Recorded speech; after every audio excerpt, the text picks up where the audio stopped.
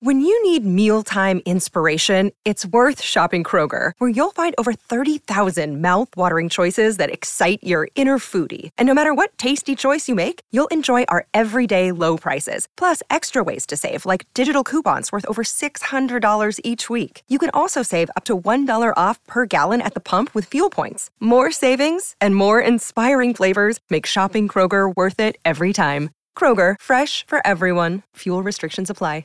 Another day is here, and you're ready for it. What to wear? Check. Breakfast, lunch, and dinner? Check. Planning for what's next and how to save for it? That's where Bank of America can help. For your financial to-dos, Bank of America has experts ready to help get you closer to your goals. Get started at one of our local financial centers or 24/7 in our mobile banking app. Find a location near you at bankofamerica.com/talktous. What would you like the power to do? Mobile banking requires downloading the app and is only available for select devices. Message and data rates may apply. Bank of America N.A., member FDIC.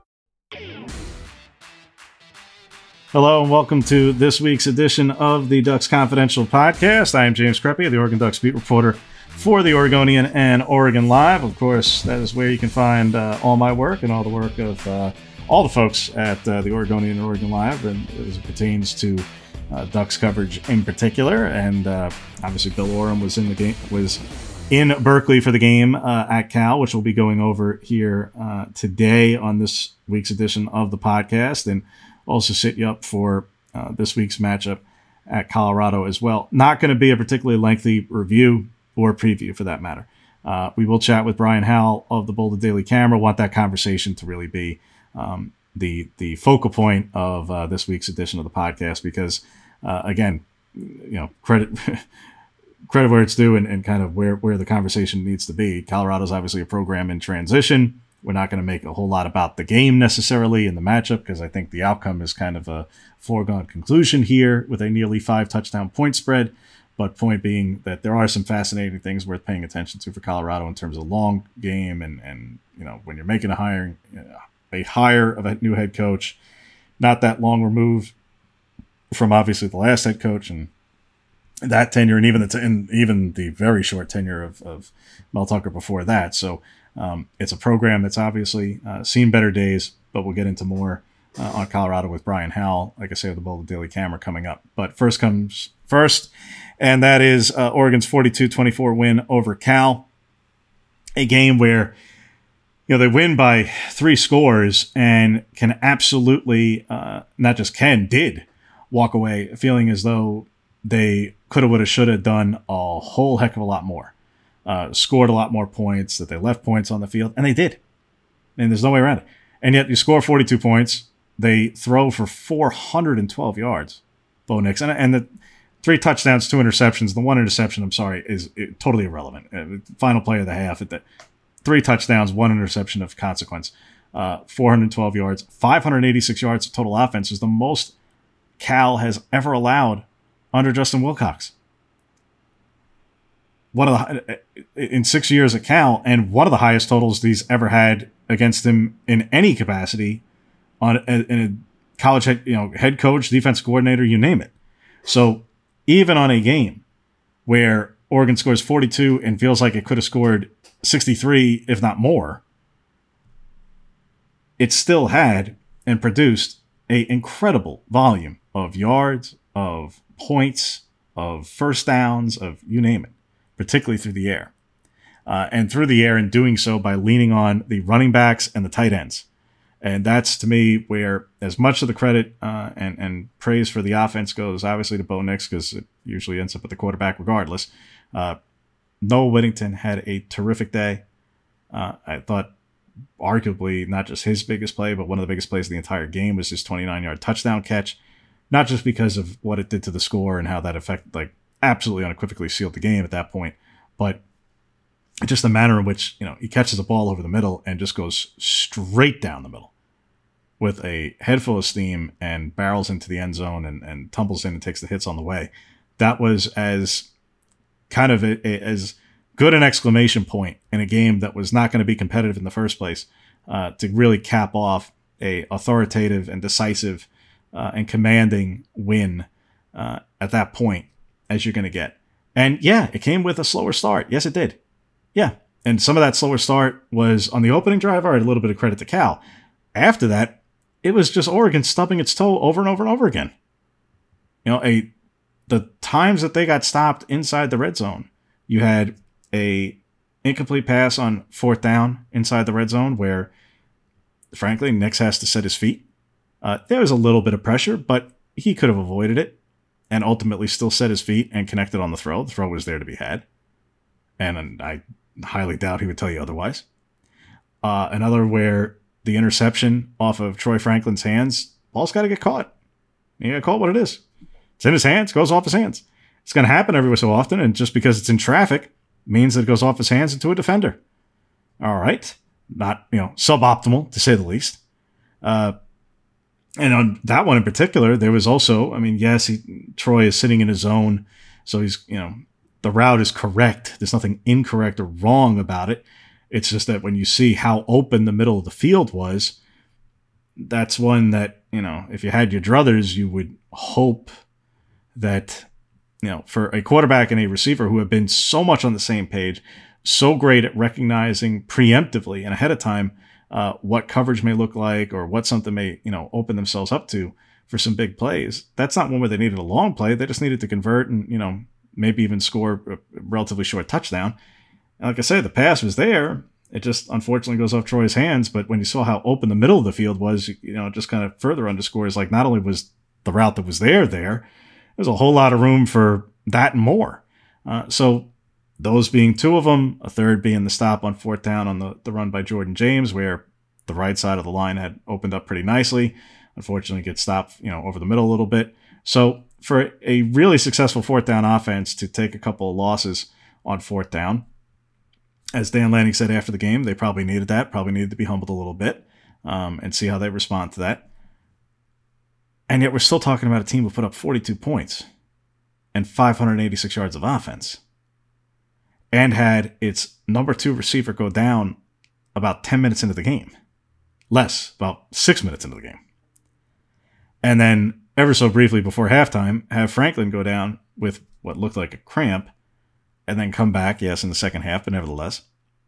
And had Seven McGee not travel, and now he's not with the program anymore. So you were down a whole bunch of weapons, and yet you still had over 400 yards passing, and running backs produce quite effectively.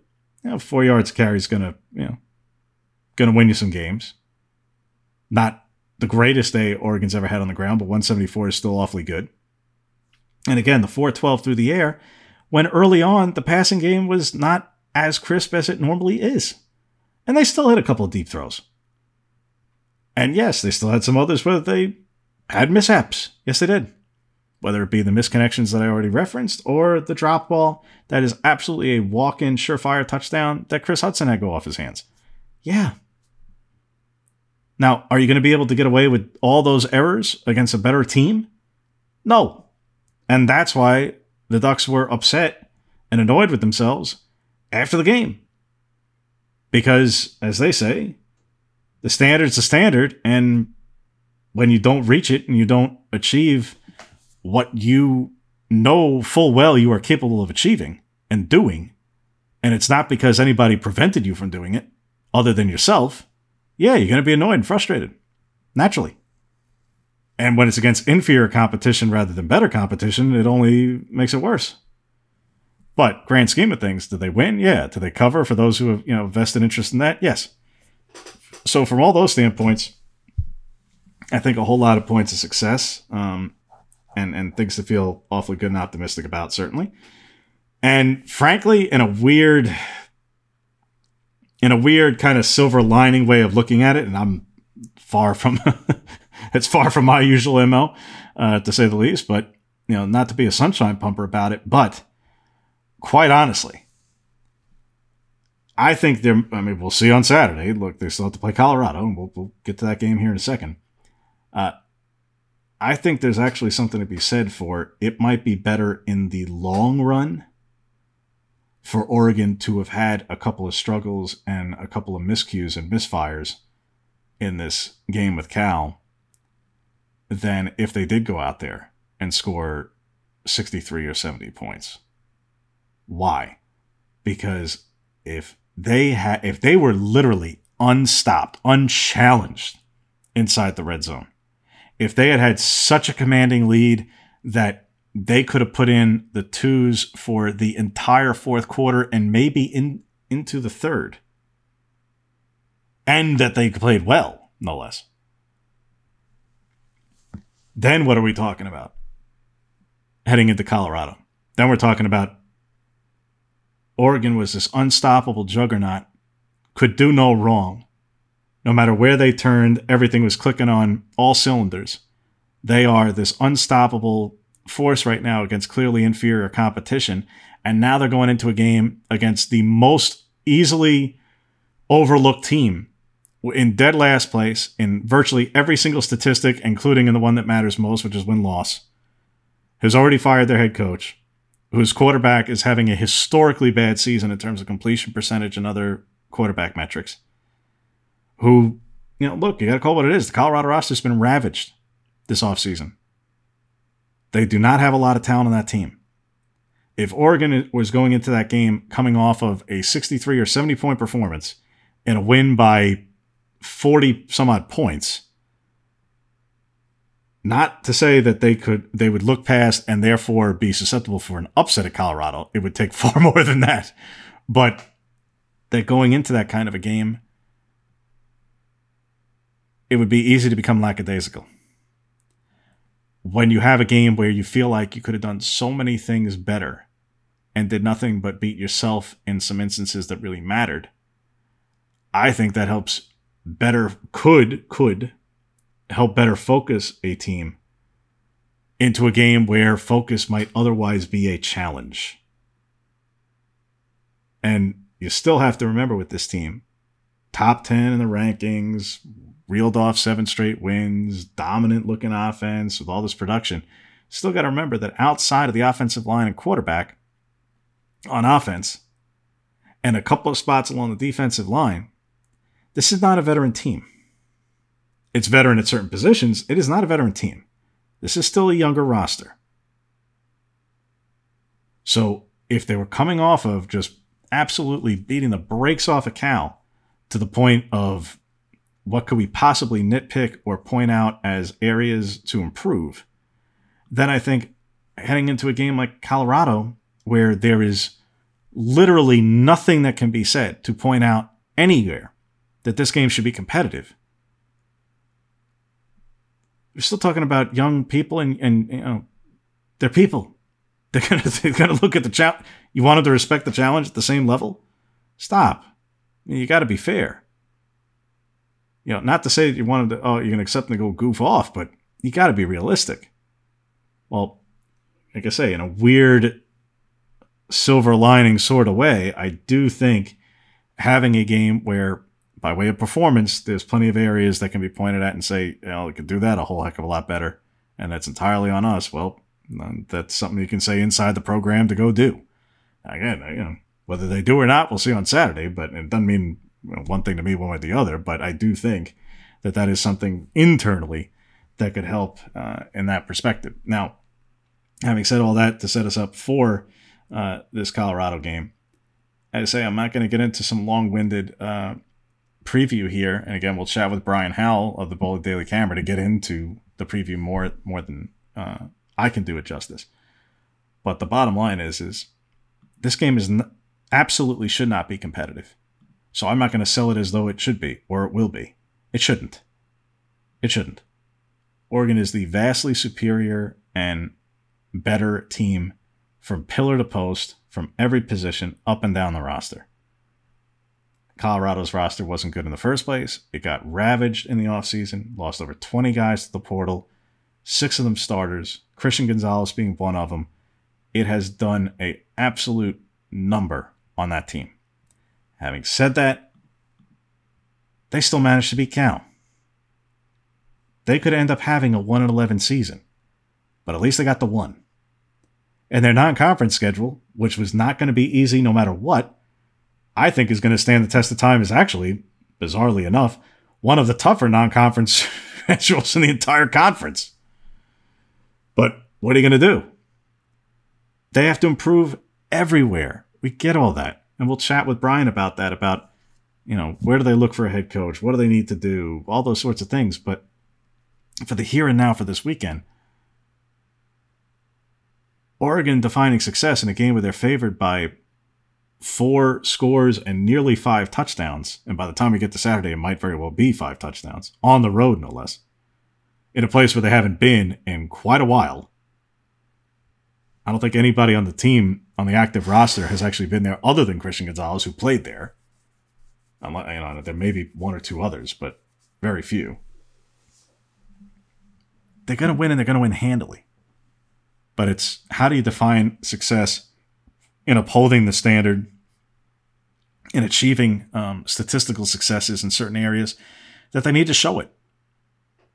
When the passing game is going to be out there and they're going to be lobbing the ball with the starters, how do they connect, and what does that look like? Particularly if Chase Code is unable to go this weekend. If he's unable to go this weekend. What does that look like? How do you foster depth at the receiver position where it wasn't the deepest group in the first place and it got thinner after this past weekend, and it may be thinner this next weekend? So what does that look like defensively? Whether it be third down, which was actually pretty good this past week, or overall run defense being better, pass defense, particularly in a couple of deep throws. They didn't get beat all over the place against Cal, but there were a couple of deep throws, including against Gonzalez. So are there a couple of instances where Colorado's probably going to lob a couple of deep throws? They're going to have to. All right, well, how do you go about defending them? Oregon's corners are better than Colorado's receivers. There's no case to be made to the contrary. Well, got to go out and prove it every play. They do those things and put forth a absolutely 60-minute shellacking. And now that we're getting into playoff committee ranking time, where style points and strength of schedule and every which one of these metrics and game control and all that stuff matters. Yeah.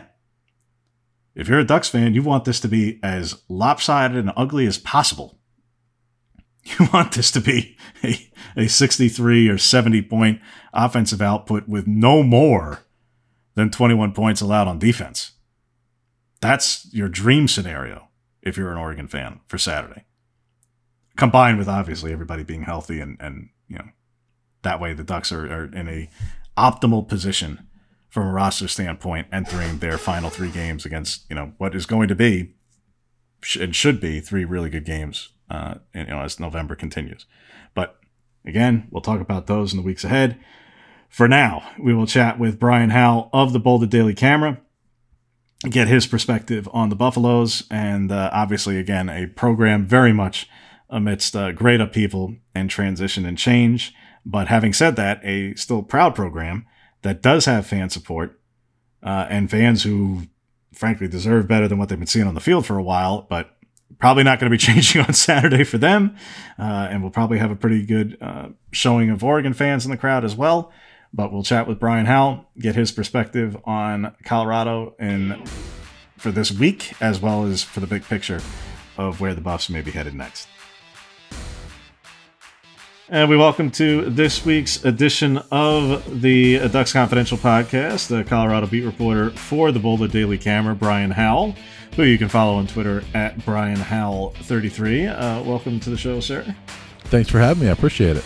Yeah, thanks for fitting us in, as always. Well, Brian, we certainly, many of the people know at this point, many of the fan, even the casual fan knows that Colorado is having a rough year, got off to a brutal start. The schedule was not going to be easy from the jump, and obviously made a coaching change with Karl Dorrell. In the big picture sense, at this point, now under interim coach Mike Sanford, and how this team has been performing, I realize coming off a loss to Arizona State, but we're not necessarily judging and assessing success and failure strictly by the win-loss column with this team and this program right now. In the big picture, where do things stand? Understanding, again, neither one of us are going to make this out to be that Oregon-Colorado is supposed to be a competitive game. Right. That's understood. But where does the Colorado program find itself entering this game, knowing that it's the last place team going up against the first place team, and they are not supposed to be in a competitive game? Yeah, it's a situation where, as we all know, Arizona State's not having a great season either. They fired their head coach. They had a quarterback competition a week ago because things were so bad the week earlier at Stanford, yet still came into Boulder as 14-point favorite. And, CU was actually obviously they're disappointed they lost the game, and they could have won it with some different things going on in the game. But, they're pleased in some regard in that they put up a season high in points, and they were competitive in the fourth quarter and rallied and all that stuff. And so they're at the point that they actually don't feel too bad about a home loss against one of the other worst teams in the Pac-12 South. So that's where they are at this point. That it's amazing. I don't think I've ever written about more moral victories after a loss than I did on Saturday night. I was going to say, watch a little bit of the post game with Sanford. It really, I don't even need to watch ASU. Well, again, also as an interim head coach, but mainly since Oregon's not playing ASU, I just don't care. I don't have to, because what does it make a difference? But the tone and tenor of the postgame with Colorado, like you say, after a loss where they gave up 42 points and allowed an Arizona State team with an interim coach, with a quarterback competition that week, to throw for the most yards that it thrown for in like 4 or 5 years, and to still walk out and like you would have thought they won the game. The tone and tenor of that postgame was just like, I went, oh my goodness, like that's really where things find themselves. But at the same time, if you want to be a Debbie Downer every day because of the state of affairs, you're going to be pretty miserable for 3 solid months. So I understand that too. And I'll put it this way. And Mike Sanford made this point to us. He talks to us on Sunday nights, and he made this point, and he's right in that it's now 3 games since he took over, and in 2 of the 3, they actually had a legitimate shot to win the game, and they won 1 of them. And the 5 games before he took over, there was no shot. There was the TCU game to start things off. Actually, ironically, TCU, who's now one of the better teams in the country, that was probably their best shot to win in the first 5 weeks. That was a go back and look. That was a competitive football game until late in the third quarter, and TCU took ran away at that point. But 2 of the last 3 weeks, the Buffs could have won, and I wouldn't say should have, but they could have won on Saturday night to go 2-1 under Stanford. Obviously, they're 1-2, but that, I guess that's where things stand, is that they're playing better football, and there's this excitement, and there's the words joy and fun and all that stuff have been big words under Stanford, and it sounds kind of like orange slices, things like that, but that's what he's done, is he's brought some excitement back to the program, even though they're not winning.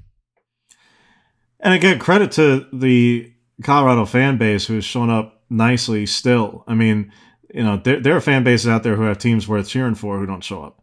This is a team and a program who obviously, this is going to bottom out by way of the season. There's no way around it. And their November stretch is absolutely brutal.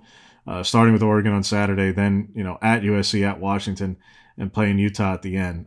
Needless to say, Colorado's going to be a dog and a big dog in all 4 of those games. So this could very well be a 1-11 season. And they're still showing up. They got 40,000 people there this past weekend. I'm sure there'll be a significant crowd on Saturday for Oregon. There were 50,000 people in a listed attendance for the Cal game, and of course they win that one. This is a fan base. These are people who are proud, and they want to support a winning program, and they know they're not going to be doing it right now, but they're still supporting it. And what did that Cal win? And all right, yes, this one, this past one was close, even though they gave up a whole bunch of passing yards and stuff. But the fact that they are in a different space, that if this was the same result, but Carl Durrell was the coach, there would still be this dark cloud hanging over in terms of what the future is. It's understood that the future is going to be changing, but what has the coaching change mid-season actually meant to changing a bit of the temperament and mood around things at the moment? Yeah, it really kind of goes back to what I was saying about fun and joy and all that stuff. And Mike Sanford has mentioned several times they've tried to build this culture of joy, and it does sound kind of hokey, but that's what they've done. And there was none of that under Carl Durrell. And I like Carl, but it just wasn't there. He's not an outgoing person. People didn't get to know him, even on his own staff, and even within the athletic department, people didn't really know him that well. So Mike Sanford is the complete opposite of that, and has gone out of his way. So I think what it's done is the fan base knows that Mike Sanford's not going to be the head coach here. He was going to have to probably go 4-3 in these 7 games, something like that, to have a shot. He's 1-2, and he's not going to win the next 4. So you can't hire a guy that goes 1-6 down the stretch. So he's not going to be the guy. But I think what it's done is it's brought some excitement back, and to where the fans know this is changing. So let's at least go out here these last couple of months or 6 weeks, whatever it is, and at least cheer on the guys and watch some football. So, and you're right, people will be here for Oregon because they always show up for Oregon. The last home game is Utah, and I mean, it's a neighboring state. There's a ton of Utah fans around here. They're going to show up for that game as well. There might be a lot of green and a lot of red in the stands those 2 days, but there's still going to be a lot of people here, and that creates a good atmosphere. For fans who are going to be getting their first dose of Colorado from this Ducks fan base in particular, Brian, give folks an idea at the quarterback position, where I realize Colorado's kind of gone back and forth, but it sounds like from listening to press conferences and reading your work that this is JT Shroud's show for the time being, and that McNown could end up redshirting, and I think that's kind of part of the plan at this point. So in that case, it's going to be Shroud on Saturday, and statistically speaking, he is having a absolutely brutal year, even if this past weekend was not as dreadful other than the completion percentage. What should Oregon fans expect from a JT Shroud passing game, particularly if Fontenot is back in the backfield when he wasn't this past weekend? Yeah, it probably will be Shroud. Sanford has not said whether Owen McCown is going to redshirt. It sounds like he will. I mean, he said there's a lot of conversations going on, and frankly, there's no reason to play him the rest of the way. I mean, he's been banged up. There was no plans to play him at the start of the season anyway, because they thought they could ride with Brendan Lewis and JT Shroud.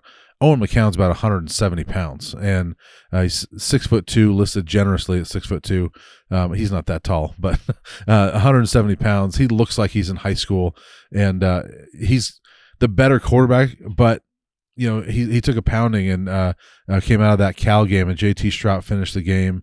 And at this point, he's played 4 games. He could sit out the rest of the year in red shirt, and with no bowl game possibility at this point, there's literally no reason for him to play other than just go out and get beat up by 4 of the best teams in the conference. And I don't think that's going to happen. So with JT Shroud, yes, the completion percentage is absolutely brutal, and it's around 43%, which is, I mean, that under 55 these days in college football is not a very good percentage. Now, this is on pace to be. I'm a stats guy, James, so bear with me. It's historically bad. I mean, there's no sugarcoating this. It would be historically bad. Yes, I'll tell you, it's on pace to be CU's worst completion percentage by anybody that's thrown 50 passes or more since Sal and Nessie in 1988, and they were an option team back then. So that was an option quarterback that threw 41%. That's fine for an option quarterback, right? So especially back in those days. So it's on pace to be the worst since then. It's pretty bad. And his percentage actually went down the other day, going 13 for 34. But when you're asking what to expect, the thing is, Mike Sanford mentioned it to us the other day. He said, yes, the percentage was bad, but you look at those 13 that he completed, and there's some wow throws in there. And that's the type of thing that we saw in a limited amount of practices that we could see over the last couple of years. Is we see that arm, we'd say, wow, that kid can make some NFL throws. And he can, but he's just not accurate all the time. And he will make those throws, get him on the run, and that's when he's at his best. And he runs quickly. He gets out of the pocket quickly. But he had some throws the other day you watch and say, wow, that guy can throw the ball. But then he has some throws you're like, what are you doing? And that's just kind of where they're at right now, is that there's no consistency. And I mean, Colorado hasn't had a 300-yard passer since Steven Montez graduated after the 2019 season, and hasn't even really been close. So I can't imagine that the passing game is going to be a super big threat on Saturday against Oregon. Tell us a little bit from the couple of receivers to pay attention to, though, because it's understood that with Fontenot, and again, fans understand that if Fontenot's back, then okay, then they're going to lean there. And even if he's not, that they're still going to lean on Smith then in the running game. So, you do that as long as you can, and if you get down, then all right, you're stuck passing. What are you going to do? But this is a receiving core that, I mean, you just got to be honest. Outside of Colorado fans, I don't think very many fans in this conference really remember anybody. Maybe RJ Sneed, maybe, but some of it because of youth, some of it because of transfer, some of it just because of just the way things have shaken out. This is not the most household name receiving core.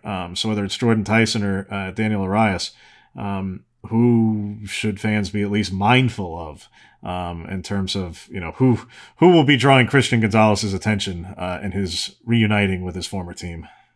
Yeah, it's going to be Jordan Tyson, and Christian. I don't know if he knows Jordan because Jordan's a true freshman, but that kid, not a household name yet, but I mean, this week was named the Pac-12 Special Teams and Freshman of the Week, CU's first 2 awards of the season, and they're both the same kid, but had a phenomenal game the other day. That kid's going to be a star, and if it's going to be at Colorado, we're going to find out, I guess, this winter. But that kid's really good. And we started hearing his name in the summer before our preseason camp even started. And he wasn't, one of the highest recruited guys in this class. It was kind of like, really? That kid's turning heads? And so then you get into fall camp, it's like, oh, they keep saying his name. And it's taken a little while, but now he's taken over as that number 1 guy. And, Daniel Arias leads them in catches, but he's had so many drop issues that they actually benched him on Saturday. He didn't play on offense. He played strictly special teams. He had started every game up to that point, was leading them in receiving, and didn't play. I don't believe he played a single offensive snap. And so I'm not sure if he will play on offense or not, but it's really Jordan Tyson, Montana Lamonius Craig, who's made some great plays. He had the winning catch against Cal. And then R.J. Sneed is a guy that, from Baylor that has dealt with a foot injury most of the season, but is starting to get back a little bit. And his numbers aren't great, but, he's a guy that, could, make some plays. So I think it's those 3 guys. On the other side of the ball, Brian, only main guy I'll ask you about is Josh Chandler-Samito, the inside linebacker, who's just really all over the field and racking up tackles for Colorado. And I mean, somebody has to. And he's not the only one with tackles, but he's got 66. And the main numbers that jump out are the 10.5 for loss, with a couple of sacks, and he's providing the production. And this is a transfer from West Virginia, who comes in as a grad transfer. And I realize, like in years past, we would talk about Nate Landman, and whether he was hurt or not, and just the sheer tackle machine that he was. So someone in this defense is going to have a whole bunch of tackles. One, how and why has Josh Chandler-Samito been this productive, particularly in a TFL standpoint? And 2, to his story, what did he say even before the season got going in terms of truly why he chose Colorado? Because he only had 1 year to go, and this was not exactly a state secret that this was not going to be a very good season for them no matter what happened. So I'm sure there were other suitors. This is a guy who played at West Virginia and had like 110 tackles a year ago. So this isn't a guy who's just, he was buried on the bench and he's going off somewhere just to play to the maximum. He was already playing a pretty big role. So how has he been able to rack up 10.5 tackles for loss at Colorado, and why did he choose Colorado in the first place?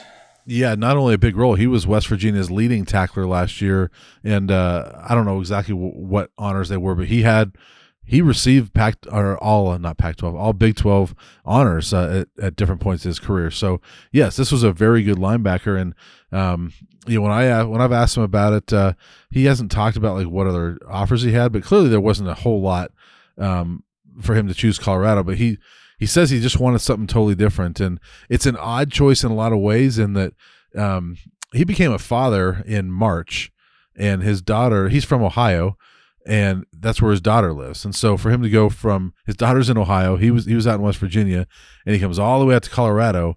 It's kind of an odd thing for 1 year to come out and do that. But, he loved it here in Colorado. He connected with the coaches, and that tells me he probably didn't have a whole lot of Power 5 options, which is surprising, but he's been great for this defense. And, Nate Landman's the best linebacker I've covered at Colorado. Josh Chandler-Samito might be the number 2 on that list. He's been really good. His tackle numbers are legit, and he's in on a lot of plays. And just the defense, the way they have it set up, is that they set things up for him to rush the passer a lot and get in the backfield, and he finds his way back there a lot. He's had, I think it's 5 or 6 straight games, he's had at least 1 TFL, so he's been getting back there a lot. He's their most impactful player on defense, and the other one's probably Trevor Woods, their safety, young safety, but Josh has been their best player on defense for sure. Last thing about the game specifically, Brian, it's kind of a given by way of result here. So as we were talking with Dan Lanning here on Monday about how you define success, and he just made it simple: win, which I can appreciate. I mean, I think they probably have a few more things on the checklist, but I can appreciate that. how does Colorado define success in this one where they're nearly 5 touchdown underdogs? It's understood. No one's trying to portray it as though these are two equally talented teams. They're not. We understand that. So what is it that they'll be looking for? What will they have to do to have Mike Sanford go into the postgame in Boulder Saturday night and come in at least upbeat, if not necessarily chipper necessarily, but upbeat as he was a week ago after a loss to ASU? Well, before I said, with all due respect to Dan Lanning, who I don't know, I would not define success as winning if you win by 1 point or it's a one-score game. And you know that. But I mean, in my opinion, you're closer to this Oregon team than I am, obviously. But in my opinion, looking at the CFP, Oregon still has to make up for that 49-3 loss to Georgia because it keeps getting brought up, and I think they've got to make the best impression possible. And if Colorado has any shot in this game whatsoever, then that doesn't look good for Oregon. So I think that's a scary thing for Colorado, is that Oregon could be looking to run things up because they have to look good for the committee. So for Colorado, I think success is that you cover, and they've only covered.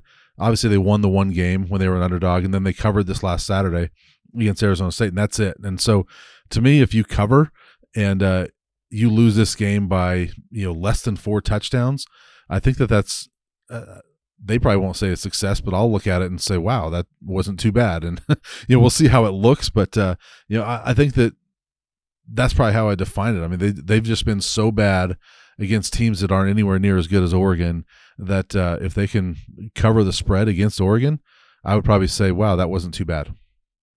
Who do you think are some of the candidates who could be Colorado's next head coach? What do you think they should be looking for? What are some of the traits they should be looking for? What should, basically, where should Rick George be looking to take this thing and its coaching search, which obviously has been well underway, but a decision may not be had for 6-7 weeks. Yeah, well, first I'll say that he's made 2 coaching hires, and in both of them there was nothing that came out before the final result. And I didn't have Mel Tucker on my radar at all until it came out, and he wasn't on really anybody's radar. And then same with Carl Durrell, obviously. That one didn't work out, but that nobody thought of Carl Durrell. Both of them, so my point is they kept both of those searches very, very quiet. Rick George is going to do the same thing in this one. So it's hard to know what they want. In my opinion, I think Colorado needs someone with head coaching experience and has been a winner as a head coach. And I think that this is too important of a hire for Rick George, number one, but more importantly for Colorado. They've been obviously not good in almost 2 decades. You've got to get somebody that can just finally get some stability and turn this around. I think it's too big of a job to give to somebody that's never done it before. And one of the hot names around the Colorado program is Ryan Walters, the defensive coordinator from Illinois, who played safety at CU, obviously doing a fantastic job at Illinois, but he's never been a head coach. And so I would not look at him because of that. Now, he might be a fantastic coach somewhere, but I wouldn't want to be the team that takes a chance on him if you're Colorado.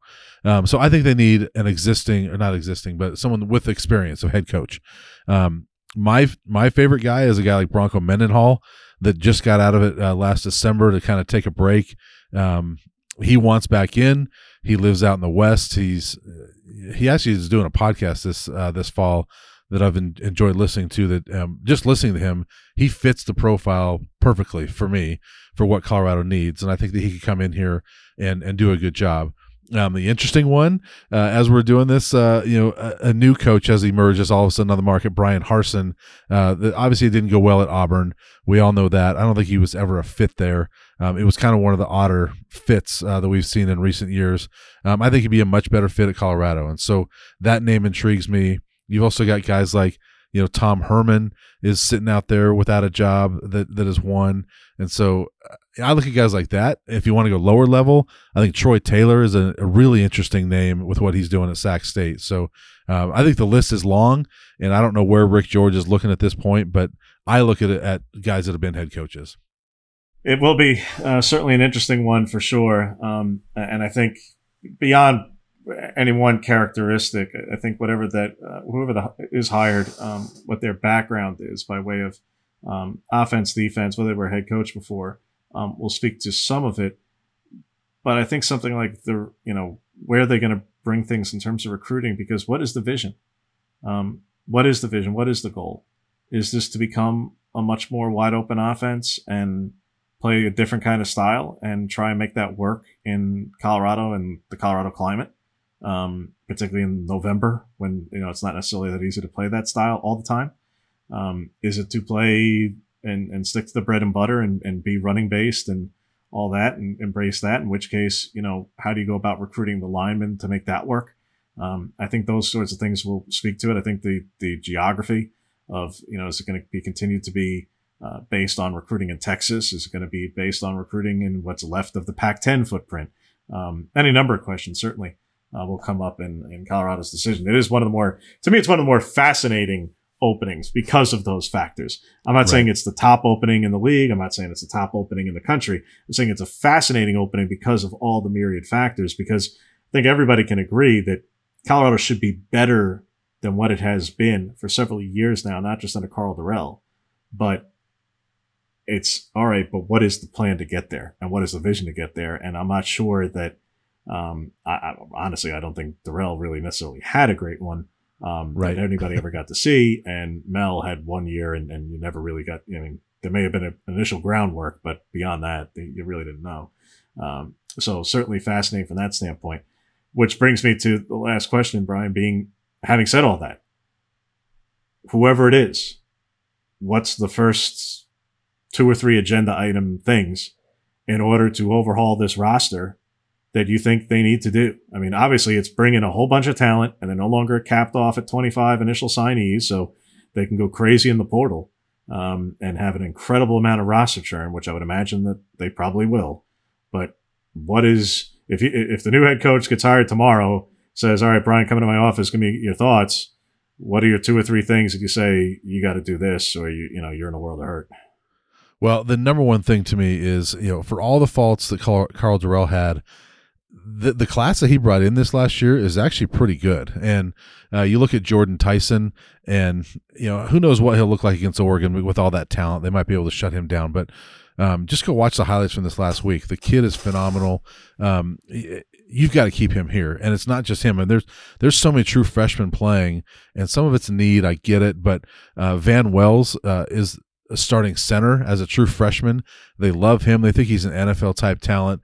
Anthony Hankerson's a running back that because of some injury he's played, but he looks really good. There's a lot of good young talent that are in their first or second year at Colorado, and the number one thing this coach has to do is sit down with each one of those guys and beg them, if he has to stay in Boulder, because we saw last year they lost 23 guys, but it's not the numbers that hurt. Most of those were okay attrition. It's the 6 starters that left that really hurt, Christian Gonzalez being one of them, and to me the most impactful loss that they had. You've got to keep these guys here, and you're probably not going to keep them all, but the number one thing this coach has to do is sit down with each of those guys and keep them here, and do everything you can to keep them here. Number 2, you've got to get in the portal and find a quarterback. And I don't know whether Owen McCown's going to stay. I don't know whether they believe in Owen McCown to be ready next year or not. We'll see what the next head coach does. But they have not had a quarterback drafted since Coy Detmer in the late 90s, and have not had great quarterback play really since then. You've got to get a quarterback if you're going to do anything. And so you've got to get in the portal. Quarterback would be one of my top things, but you've got to be heavy in the transfer portal. And those 2 things I think are going to be huge for this program to get going. I still think next year is going to be a struggle, but if you want to get to a bowl game by 2024, those 2 things are important. No question. It's going to be a massive roster overhaul. It's going to be a big undertaking for whoever the head coach is. But for so many of the positions that are open out there, whether we're talking about Colorado or Arizona State, or whether we're talking about Auburn, or we're talking about, you name it, all the jobs that have opened already, and probably a few more to come, that everybody's relative position is different and arguably better than it was a year ago, 2 years ago, 5 years ago, because the rule changes. Because you can have a massive roster overhaul in a single offseason. Nobody could ever dream of the possibility of bringing in 40 or 50 guys in a single offseason. It was impossible. You can never do that. Now it's not only possible, it might be incredibly likely in certain places. And the scale of the rebuilds that some programs are going to have to undertake, it may be a matter of necessity in certain spots. So the scale of the rebuild is enormous, but at the same time, the scale of the flexibility is unprecedented. So it will be, again, that's why to me, I think it's a fascinating thing to follow here this offseason. Like, we start to see the foundational aspects of that being laid at Arizona, for example. But when Jed got there a year ago, he couldn't bring in 40 guys in a single offseason. They darn near did, but they couldn't quite get there. They got real close. So it will definitely be fascinating. Well, again, he is Brian Howell. Go ahead. I will say, can I add one thing real quick? Yeah. I agree with you in that, for the most part, it's maybe better. I think it's scarier though when you're at a place like Colorado that, I've used a baseball analogy. CU is kind of like the Oakland A's. You think of Moneyball, Oregon, Ohio State, Alabama, whatever. They're the Yankees. CU is like Oregon State or not Oregon State, the Oakland A's. I wouldn't go that far. I don't know where that came from. I don't know. You know what I mean, though. The Oakland A's. So the Oakland A's were a farm team basically for, the Yankees for a number of years, right? That's what Colorado's got to be fearful of right now, is this portal opens that up to where you've got a Jordan Tyson, you've got a Trevor Woods, a Nico Reed, who's a pretty good cornerback, young guys that are playing well for you, but are they going to stick around? And so that's a hard thing for this next head coach, is you've got good young talent at Colorado, but will it be here in January?